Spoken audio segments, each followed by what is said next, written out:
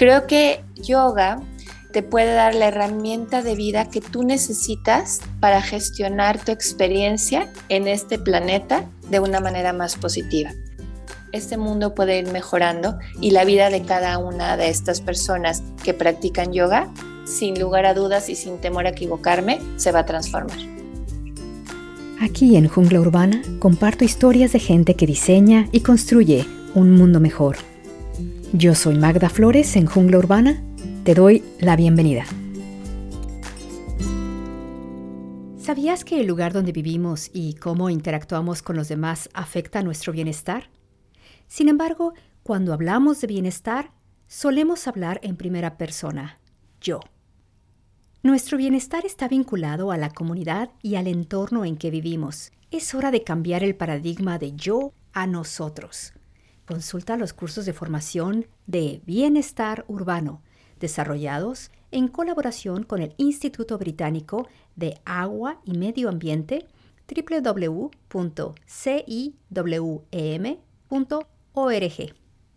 Esta es una conversación con Mercedes Galindo, fundadora de Yogafamily. Meche ha trabajado como maestra de yoga por más de 15 años, como psicoterapeuta 17 años y como terapeuta de Ayurveda por 6 años.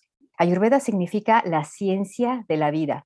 Además de ser mamá de 2 hijos, es psicoterapeuta gestalt y facilitadora humanista en el proceso de la educación. Cuenta con un diplomado en psicoterapia de juego con enfoques humanistas y otro como asesor humanista. También tiene una licenciatura en sistemas computacionales administrativos. Hola, Meche, ¿cómo estás? Hola, muy bien. Muchas gracias por la invitación. Es todo un placer. El día de hoy hablaremos sobre la ciencia de la vida, mejor conocida como Ayurveda, y cómo alcanzar una vida saludable a nivel emocional y físico mediante la práctica del yoga. Entonces, para iniciar y ubicar dónde te encuentras, Meche, por favor, platícame sobre un lugar que te gusta visitar cerca de donde estás. Pues mira, yo estoy en el Estado de México, en Naucalpan, pero un lugar que me encanta ir y de hecho es la sede de los retiros de mujeres que hacemos es Tepoztlán. Se me hace un lugar mágico, digo, está el Teposteco, pero más allá de ir al Teposteco y subir la montaña, la energía de todo el pueblo es bellísima y es una energía que se presta mucho para trabajar Ayurveda y hacer una práctica de yoga. Entonces es un lugar que es la sede de los retiros de mujeres aquí en Yogafamily. Ay, pues qué lindo y pues me inscribo al que sigue. Sí, te aviso. Sí, por favor. Y platícame sobre tu trayectoria para llegar donde estás, porque has caminado un buen tramo. Sí, mira, yoga llega a mi vida de una manera muy casual. En realidad llega a mi vida en 1999. Yo vivía en Chicago, mi esposo lo habían cambiado de trabajo para allá y en aquella época yo ni sabía que existía yoga. O sea, llegué a Chicago y no tenía ni idea de que existía eso. Y de camino a mi trabajo, siempre veía muchas personas que cargaban su tapete. Y decía, ¿para qué lo usarán? ¿Será para, no sé, abdominales? No tenía ni idea. Y un día en el metro, una chava que se sentó al lado mío traía el tapete. Entonces volteé y le digo, oye, ¿para qué lo usan? Me dice, para practicar yoga. ¿Yoga? Le digo, ¿qué es yoga? Y ya me empieza a contar así a grandes rasgos y me recomendó un lugar. Entonces, pues fui. Y tuve la suerte de que me tocó una maestra muy paciente, me informaron muy bien, tomé la clase que tenía que tomar, la de principiantes, y me encantó. Y desde ese momento practico todos los días. O sea, me enganché y ya no lo he dejado. Luego regresé a México, ya venía embarazada y busqué lugares en México en el 2000 donde dieran clases de yoga para embarazadas y no encontré. Y yo decía, pero es que en Estados Unidos hay muchos lugares, pues aquí nadie. Iba y me decían, no, es que embarazadas no. Una alumna mía, bueno, una amiga, que ahora es mi alumna, me dijo, oye, mi maestra dice que ya te da. Entonces empecé a tomar clases de yoga personales para embarazadas con ella. Tuve a mi hijo, 3 años después, busqué lugares donde dieran clases de yoga para niños. Tampoco encontré. Después de un año encontré un lugar y a los 3 meses cierra. En ese entonces, como yo me dedicaba a dar terapia a niños, una mamá me dijo, oye, ¿por qué no nos das tú, bueno, no les das tú la clase de yoga a los niños? Le digo, ¿cómo crees? Si pues eres terapeuta de niños y además practicas yoga. Y yo dije, pues bueno, conforme empecé a dar clases me di cuenta que necesitaba entrenamiento. O sea, que no es de que tú sepas o tú practiques, ya para dar a niños necesitabas un entrenamiento. Entonces busqué entrenamientos, tomé el entrenamiento para niños y me di cuenta que necesitaba más. Y así tomé el entrenamiento de 200 horas, luego el de 500 horas. Y en esos entrenamientos descubrí Ayurveda. Ayurveda es la ciencia hermana del yoga. En India, por años, siempre se practicaron de manera paralela, juntas. Cuando llegan los ingleses dicen, no, Ayurveda está prohibida, tienen que ir con nuestros médicos alópatas que traían los ingleses. Entonces, Ayurveda queda como por debajo, como en la oscuridad, como no algo que se practicaba diariamente ya, ¿no? De que me enfermo y voy con un doctor en Ayurveda. Cuando salen los ingleses, nuevamente surge Ayurveda y es cuando ya empieza a llegar al occidente. Entonces, Ayurveda es una manera de prevenir enfermarte. Es el medio a través del cual tú te puedes mantener sano. Y lo que hace es, Ayurveda te ve como un todo, no solamente el síntoma, sino va más allá. ¿Qué está originando que tú tengas este síntoma? Porque a través de hierbas te pueden ayudar a mejorar y que ese síntoma disminuya. Pero si el origen y la causa no es encontrada y trabajada, tarde que temprano, o regresa esa sintomatología o algo diferente. Entonces, Ayurveda lo que hace es encontrar la causa y hay un trabajo interno para que esa causa termine de dar y deje de dar sintomatología. Y lo hacen a través de la práctica de yoga, del uso de hierbas, del uso de respiración, de meditación, de una terapia marma, que son puntos energéticos parecido a la acupuntura, pero acá se llama terapia marma. Entonces me empecé a envolver y me di cuenta que todo está unido, o sea, no está separado. Entonces es a lo que me dedico, ¿no? A esta práctica de Ayurveda y de yoga en paralelo. Excelente, o sea, es algo que es completo y eso creo que a veces nos falta muchísimo. Pero entonces, ¿cómo se relaciona esto de la yoga y el Ayurveda con la meditación y mindfulness? Porque nos llueve toda esta información por los medios de comunicación y llega un momento en el que dice uno, ¿es lo mismo o es diferente o en qué? Mira, básicamente el objetivo es exactamente el mismo, que es mantener tu mente en calma a través de estar en el presente con una presencia absoluta, con toda tu atención en lo que está sucediéndote a ti internamente con referencia a lo que está sucediendo en el exterior. Entonces, mindfulness, la práctica de asanas, de respiración y de meditación, ese tiene el objetivo. Mindfulness viene del budismo, ¿no? Está basado más en el budismo. Y meditación, hay meditación también del budismo, pero meditación y pranayama es de la corriente del yoga, pero en realidad son dos escuelas filosóficas que no se contraponen. Nada más el método es el que es diferente. Y es perfecto porque cada una de nosotras pues somos diferentes, entonces habrá métodos que no son más afines. Sin embargo, el objetivo es lo mismo, es llevarte a este autoconocimiento a través del cual tú puedas descubrirte y descubrir las herramientas que pueden mantener tu mente en calma. Pero en todo esto, si estamos tratando de dominar nuestra mente, a veces veo que nos dice, bueno, es que lo que necesitamos es poner nuestra mente en blanco para permitir el flujo de la energía, para permitir relajarnos. Y luego hay otras cosas que nos dicen, lo que queremos es pensar más profundo. Entonces, ¿es pensar o no pensar? Se contrapone. ¿O hasta dónde es uno principiante y hasta dónde es uno maestro, ¿no? Lo que pasa es, poner tu mente en blanco para mí es imposible, ¿no? Porque el trabajo de la mente es pensar, ¿no? Y tiene alrededor de 60,000 pensamientos al día. Entonces, imagínate poner la mente en blanco. Lo que estamos tratando es de enfocar la mente. Entonces, nosotros entrenamos la mente para que se enfoque solo en una cosa, solo en un punto, que en realidad esa es una cualidad de la mente. La mente no puede tener dos pensamientos a la vez, solo uno. Nada más que es tan rápido el cambio que parece que pensamos muchísimos a la vez. pero en realidad estamos saltando de uno a otro. Entonces, lo que hacemos con la meditación es entrenar la mente de manera que pueda estar enfocada en una sola cosa. Y para eso utilizamos ciertas herramientas, que puede ser cantar un mantra, tener la mente enfocada en una foto o en una imagen. Y eso es lo único que hace es, tú te concentras en eso y cada vez que la mente divaga, tú te das cuenta y regresas a la técnica.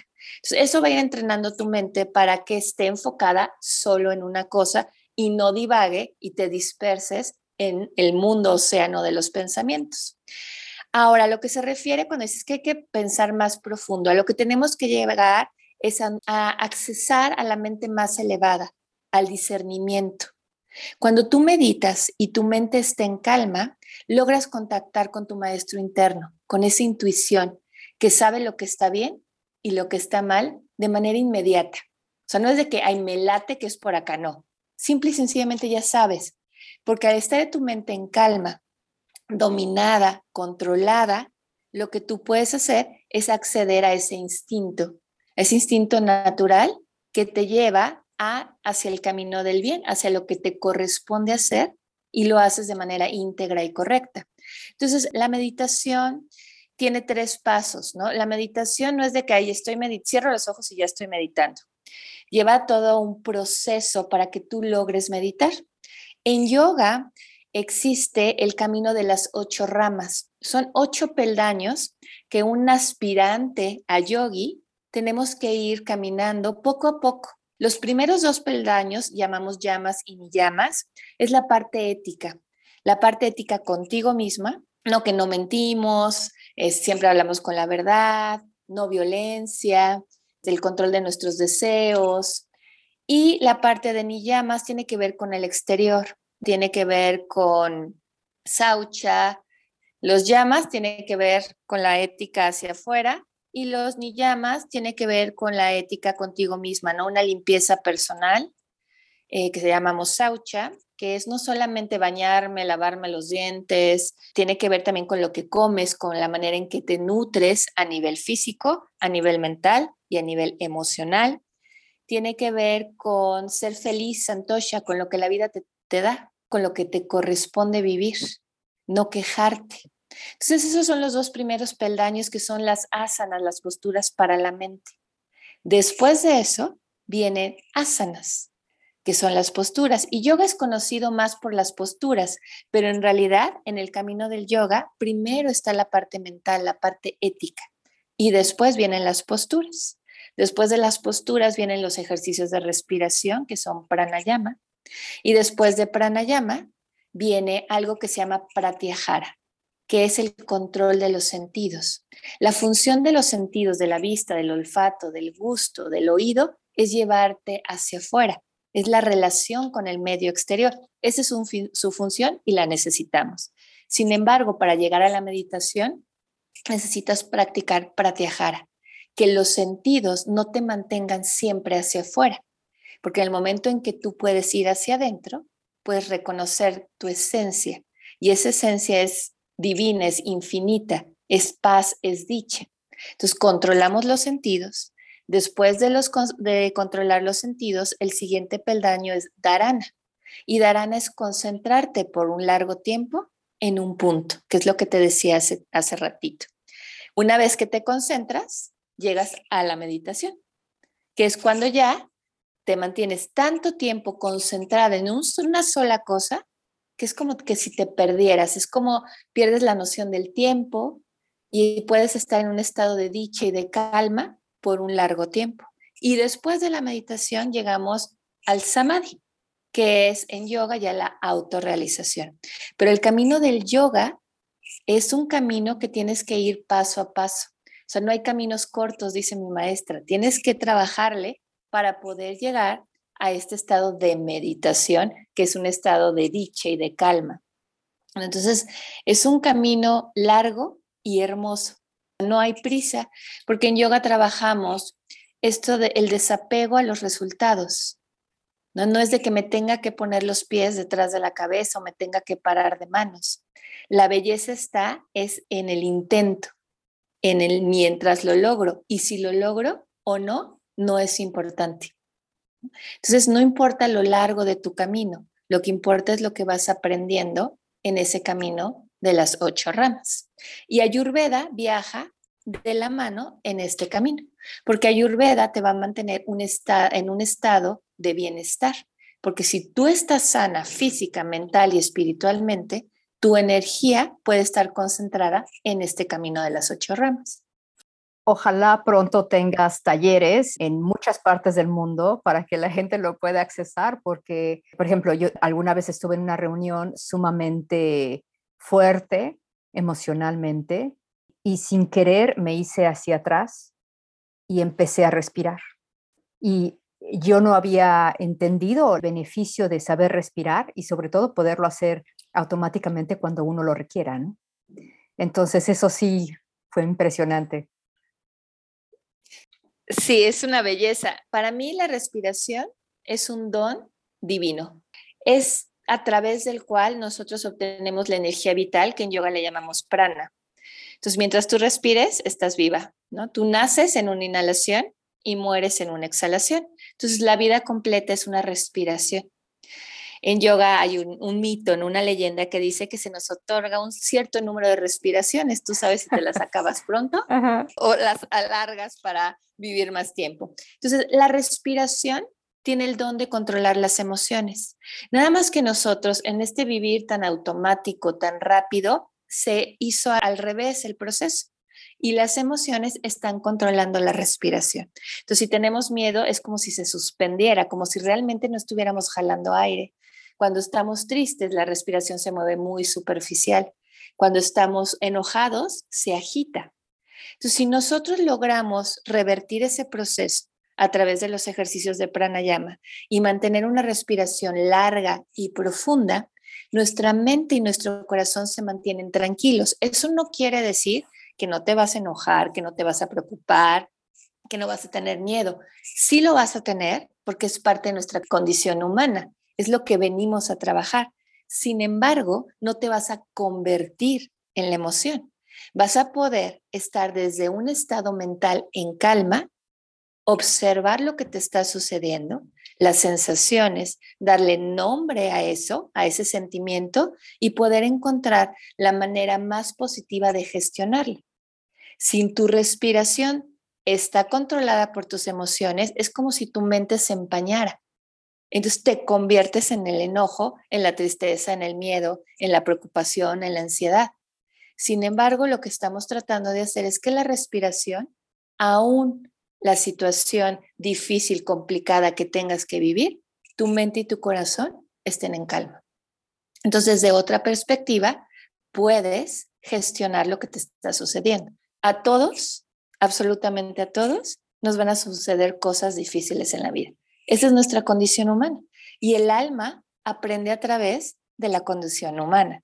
Nosotros venimos a desarrollar virtudes y la manera en que hemos decidido como alma aprender esas virtudes muchas veces es a través del sufrimiento o de situaciones complicadas. Entonces, cada situación complicada es una lección que puede ser más fácil de aprender a través de la conciencia de la respiración. ¿Y tú ves que tus alumnos han mejorado como individuos más plenos que realmente consiguen el bienestar en sus vidas? Mira, es muy difícil ver, mis niños me dicen, Meche, ¿por qué aquí no tenemos tapetes de colores, los que somos más avanzados en la práctica o los que son principiantes? Y yo siempre les digo, es muy difícil saber en qué nivel estás en el proceso del camino del yoga, porque yo no puedo saber cómo es tu respiración, ¿no? Pues tú me puedes decir, estoy respirando largo y profundo y tal vez la puedo ver físicamente, pero en realidad no sé qué tan profundo estás yendo. No puedo saber si tú cuando estás parado de manos estás realmente respirando, solamente estás en la parte física. Entonces, yo lo que he visto es la transformación en su estilo de vida. Es donde yo puedo ver que yoga y Ayurveda ha transformado la vida de alguien cuando sus hábitos negativos o sus hábitos que no le ayudaban a tener una vida más tranquila y de bienestar, de salud en cualquier sentido, los han dejado atrás. Cuando veo que no se convierten en esa tristeza, en esa emoción, Cuando les llega una situación complicada, la pueden manejar y gestionar de una manera más positiva. Sí, he visto cambios, sin embargo, no te puedo decir, ya son avanzados, ya tienen una práctica de meditación, ya levitan. Eso no lo puedo saber y yo creo que ningún maestro de yoga podríamos saberlo. Pero cuando tú ves que su estilo de vida es mucho más saludable en todos los sentidos, es porque yoga y ayurveda ha entrado a su vida. Pues qué impresión, porque quiere decir que tenemos las herramientas, tenemos el know-how para poder aprender y vaya, ser mejores estudiantes y poder ir en un camino que sea positivo para nuestras vidas. A veces como que nos cerramos la mente, ¿no? Y decimos, es que no puedo hacer nada, el mundo está difícil y ya. Sí, porque nuestra mente está empañada, ¿no? La mente es el cristal, sin meternos en cuestión religiosa, pero es en cristal a través de tu ser, o sea, tu espíritu, tu alma, como tú lo quieres llamar, es a través del cual percibe la vida. Entonces, si la mente está empañada, llena de toxinas emocionales, de patrones de creencias que no son útiles para ti, obviamente lo que te sucede lo vas a ver a través de ese cristal. Y es como si los lentes los estuvieras viendo, o estuvieran sucios y así estuvieras viendo algo. Pues obviamente no ves la realidad, ¿no? Nuestra realidad la vamos construyendo de acuerdo a nuestros patrones de creencias que traemos desde niños, patrones que a veces han sido introyectados, no son de nosotros, son de alguien más y que no nos corresponde tener esa creencia. Entonces necesitamos, así como limpiamos el cuerpo físico, necesitamos limpiar la mente de creencias obsoletas que tal vez fueron de otras personas, como mencioné, o tal vez fueron de nosotras mismas, pero que nos funcionaron en otra época, pero ya no nos funcionan ahora. Entonces, yoga y ayurveda lo que hace es una limpieza de cuerpo físico, de mente, de corazón y de espíritu, ¿no? Y eso lo vamos haciendo con las herramientas que tenemos internamente. Por eso te dicen, yoga y ayurveda es un viaje al interior, sí, porque es un trabajo de introspección, donde tú puedes darle luz a la sombra. Y cuando ves tu sombra, es la manera que tú tienes de limpiar aquellas actitudes, aquellos patrones negativos que te están impidiendo avanzar en tu vida. Entonces nos estás dando ejercicios para identificar esas creencias que ya no nos funcionan. Sí, claro, cuando tú tienes una práctica de yoga y de ayurveda de manera disciplinada, constante, sin apego, haz de cuenta que lo que empezamos a hacer es como revolver el océano, ¿no? Estás revolviendo el océano interno. Y cuando tú revuelves el océano, lo primero que sale es toda la toxicidad, el veneno, todo lo negativo. Y una vez que tú puedes ver en la superficie de tu océano esa parte negativa tuya, es cuando la puedes limpiar. Porque mientras estás en la ignorancia, que es una de las impurezas de la mente, pues no ves claridad, no te ves tal como eres, toda esta parte humana que venimos a trabajar. Entonces, como que vivimos en automático, como si estuviéramos dentro de una lavadora, dando vueltas y dando vueltas. Y sabemos que ahí está la puerta, pero no la alcanzo para abrir y poder salir. Entonces, estás inmersa en esta negatividad, en esta sombra, que no es buena ni mala, ¿no? Le damos el nombre de negatividad para poderla diferenciar, pero es parte de nuestra condición humana. El yoga lo que hace, Ayurveda, es como prender la lámpara y poder ver en la superficie eso que está dentro de nosotros. Y una vez que lo podemos ver, lo empezamos a trascender, a transformar a través de la práctica constante y disciplinada. Y repito, constante y disciplinada, porque mucha gente me dice, oye, llevo 3 meses y mira, sigo igual o peor. Claro que estás peor porque trajiste a la luz toda esa negatividad, esa sombra, y a nadie nos gusta vernos. Entonces dices, estoy peor. Y empiezas a caminar en este camino que es enorme, es largo. Sin embargo, ya que tú sabes esto, si estás escuchando esto, ya no hay para atrás. O sea, cuando vives en la ignorancia, pues estás metida en la lavadora. Pero una vez que ya llegaste a una clase o tú en esta reunión que me dices, te fuiste hacia atrás y respiraste, dijiste, hay otra forma de vivir. Ah, totalmente. Eso me ayudó infinidad. Entonces ya cuando fui a otras cosas, pues lo primero que hacía era respirar. Claro, Sí. si respirar lo que hace es limpiar la mente, ¿no? Darle tranquilidad al corazón, le da un descanso al corazón. Esa es la belleza. Si nos pudieras dar 3 tips para alcanzar una vida saludable, o qué podemos hacer para ser mejores personas, para estar en paz con nosotros mismos? ¿Qué nos podrías decir? Para mí, lo más importante es el autoconocimiento. Necesitamos hacer un trabajo de introspección. Muchos de nosotros vivimos quejándonos y echando culpas al exterior, cuando mucho de lo que nos sucede es nuestra responsabilidad. Entonces, para mí, el primer paso es hacer un trabajo de autoconocimiento, de autoaceptación, y a raíz de este autoconocimiento poder empezar a buscar las herramientas que nosotros necesitamos. Cada uno de nosotros tenemos una constitución diferente, no solo física, a nivel energético, a nivel mental. Entonces, cuando tú reconoces tu constitución, eres capaz de reconocer qué herramientas son las que son buenas para ti. Entonces, el primer paso sería esta introspección, esto de poder reconocer qué necesitas y tomar acción. Porque muchas veces dices, es que sí, necesito practicar yoga, necesito hacer ejercicio, pero no lo haces. O sea, no tomas la acción.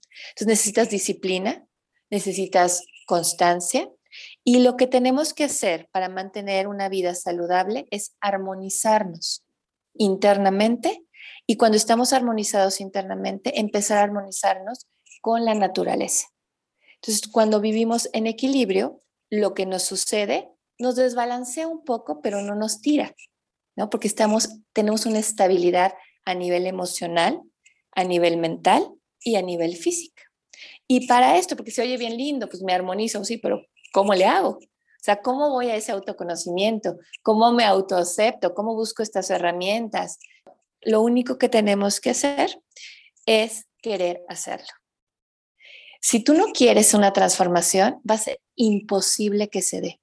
El querer hacerlo implica trabajo. O sea, no es fácil, no es de que de un día para otro se logre el cambio, pero eso no quiere decir que sea imposible, ¿no? Simple y sencillamente para mí es querer hacerlo y empezar a tomar conciencia de pequeñas cosas, ¿no? Cómo te nutres a nivel físico, ¿no? ¿Qué es lo que estás comiendo? ¿Cuáles son tus hábitos? ¿Qué desayunas? ¿Qué comes? ¿Qué cenas? ¿Qué haces entre comidas? ¿Qué bebidas tomas?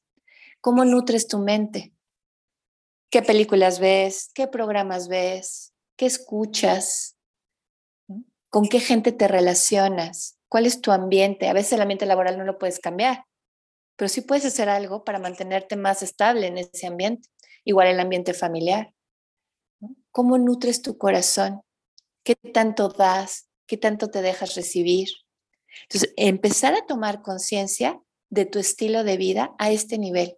¿Cómo me nutro a nivel físico, mental y emocional? Y algo importante, ¿cómo nutro mi espíritu? Y no estoy hablando de religión. Hay una bancarrota espiritual de virtudes, de fe, de creer en algo más allá, superior a ti que te sostiene, que no estamos solos a nivel colectivo, ¿no? De esta energía que intercambiamos, porque es indudable que intercambiamos energía aún a la distancia. O sea, nuestra voz, nuestras palabras tienen fortaleza, tienen poder. Entonces, ¿qué escuchas? No, eso es bien importante. Entonces, esto te va a llevar a un bienestar. Qué grande, esto es enorme, es muchísima información. ¿Y cuál es el siguiente paso para Mercedes Galindo y Yogafamily?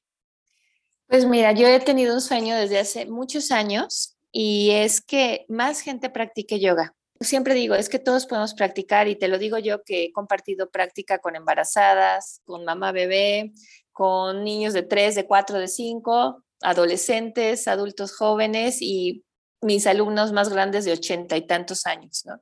Creo que yoga te puede dar la herramienta de vida que tú necesitas para gestionar tu experiencia en este planeta de una manera más positiva. Entonces, mi sueño ha sido llevar yoga a las escuelas. Tengo el proyecto de llevar yoga a los albergues de niños vulnerables, yoga a adultos mayores. Y pues eso es, ¿no? Lo que viene para mí es continuar con estos proyectos, con estas formaciones y entrenamientos de maestros para que ellos puedan compartir desde el corazón, ¿no? Porque para mí yoga es un regalo que se da de corazón a corazón, mientras alguien lo quiera dar y alguien lo quiera recibir, un corazón a la vez, este mundo puede ir mejorando y la vida de cada una de estas personas que practican yoga, sin lugar a dudas y sin temor a equivocarme, se va a transformar. Wow, pues Meche, entonces te encontramos en Instagram en Meche Yogafamily y en Facebook en Yogafamily y te agradezco muchísimo tu tiempo y tu sabiduría. Gracias por compartir. No, a ti, al contrario, gracias por invitarme. Esto es Jungla Urbana con tu anfitriona Magda Flores. Ya sabes, para abrir nuevas oportunidades, suscríbete al curso en Bienestar Urbano. Hasta pronto.